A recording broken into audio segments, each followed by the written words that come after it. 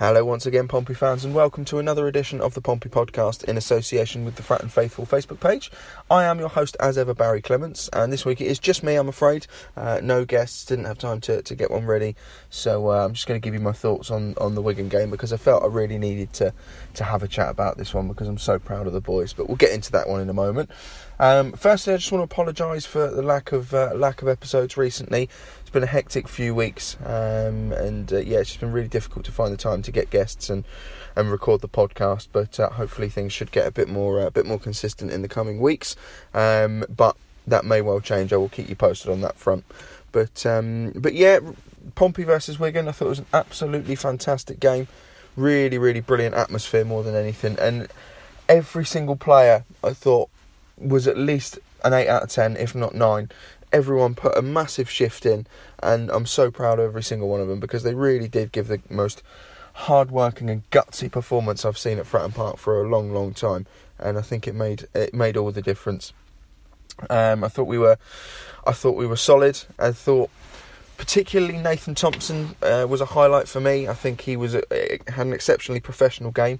Knew when to go down, knew when to get stuck in, knew when to back off. And I thought that was absolutely brilliant. Ben Close as well, another one that deserves a lot of plaudits. He did really, really well. And I put on Twitter, I can't remember the last time we had a central defensive pairing that gives me as much confidence as Jack Watmore and Matt Clark. I think they're both absolutely fantastic footballers, and I think we're really going to struggle to keep hold of them. I really do. But to have that central defensive pairing and then the backup of Christian Burgess, I think this is the best defence we've had in a long, long time, certainly centrally. And equally, I thought Brandon Halstrup had a really, really good game as well. I think he's really coming into his own the more he plays, the more games he gets under his belt. He looks more and more experienced every time. I think he's been absolutely fantastic.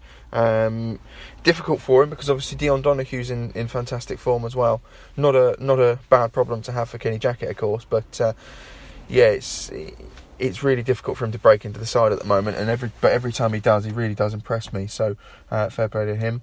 Who else? Jamal Lowe, obviously, absolutely phenomenal finish on the turn for the second goal, and I thought he was causing problems all afternoon. Naismith, I thought, had a really good game as well. The only problem I had with Naismith is it almost looked like he was trying too hard in places and overcommitting himself and getting out of position. But again, it was only on the odd occasion, and you're picking holes in a performance that was otherwise an 8 out of 10. So, I'm certainly not going to complain about that.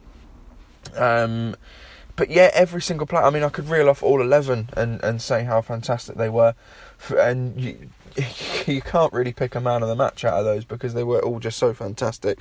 I thought Kenny Jackett had an absolute blinder as well. I really do. The difference in that second half when we came out, and we were just chasing down every ball, winning the second ball every time, hammering in those challenges and really pinning Wigan back and not allowing them to play. It was absolutely genius from him. And to be fair to him, at first I was a bit sceptical about no substitutions, but at the end of the day, we've won the game with 3 points, and I can see why he didn't want to disrupt the team, because everyone was working their nuts off and no one looked like they wanted to come off. Everyone was hungry to stay on the pitch and keep chasing those balls down and making sure that we kept the lead. So I don't even blame him for not using a substitution at all. I'll be honest, it was good to see Paul Cook back at Fratton Park. He really is a top manager. I've got no issue with him whatsoever. I don't like the way he left, no one does, but at the same time I don't hold it against him. It was a proposition that it would have been difficult for any of us to turn down, really.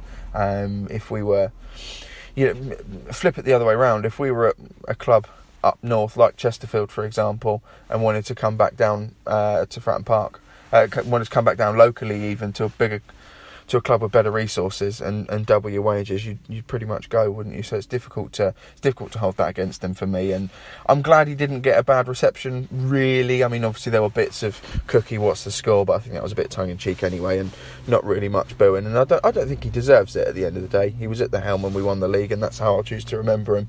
But I really did like the reception that Gary Roberts got as well. I thought that was a really, really nice touch from the Fratton Faithful. And you could tell he appreciated it as well, especially when he come on. That was incredible, the reception he got. Bastard had to go and clip in the cross for the goal for Wigan, but never mind. We'll forgive him for that one. But yeah, it's good. It is good to see that Fran has that touch of class when it comes to players like that. So.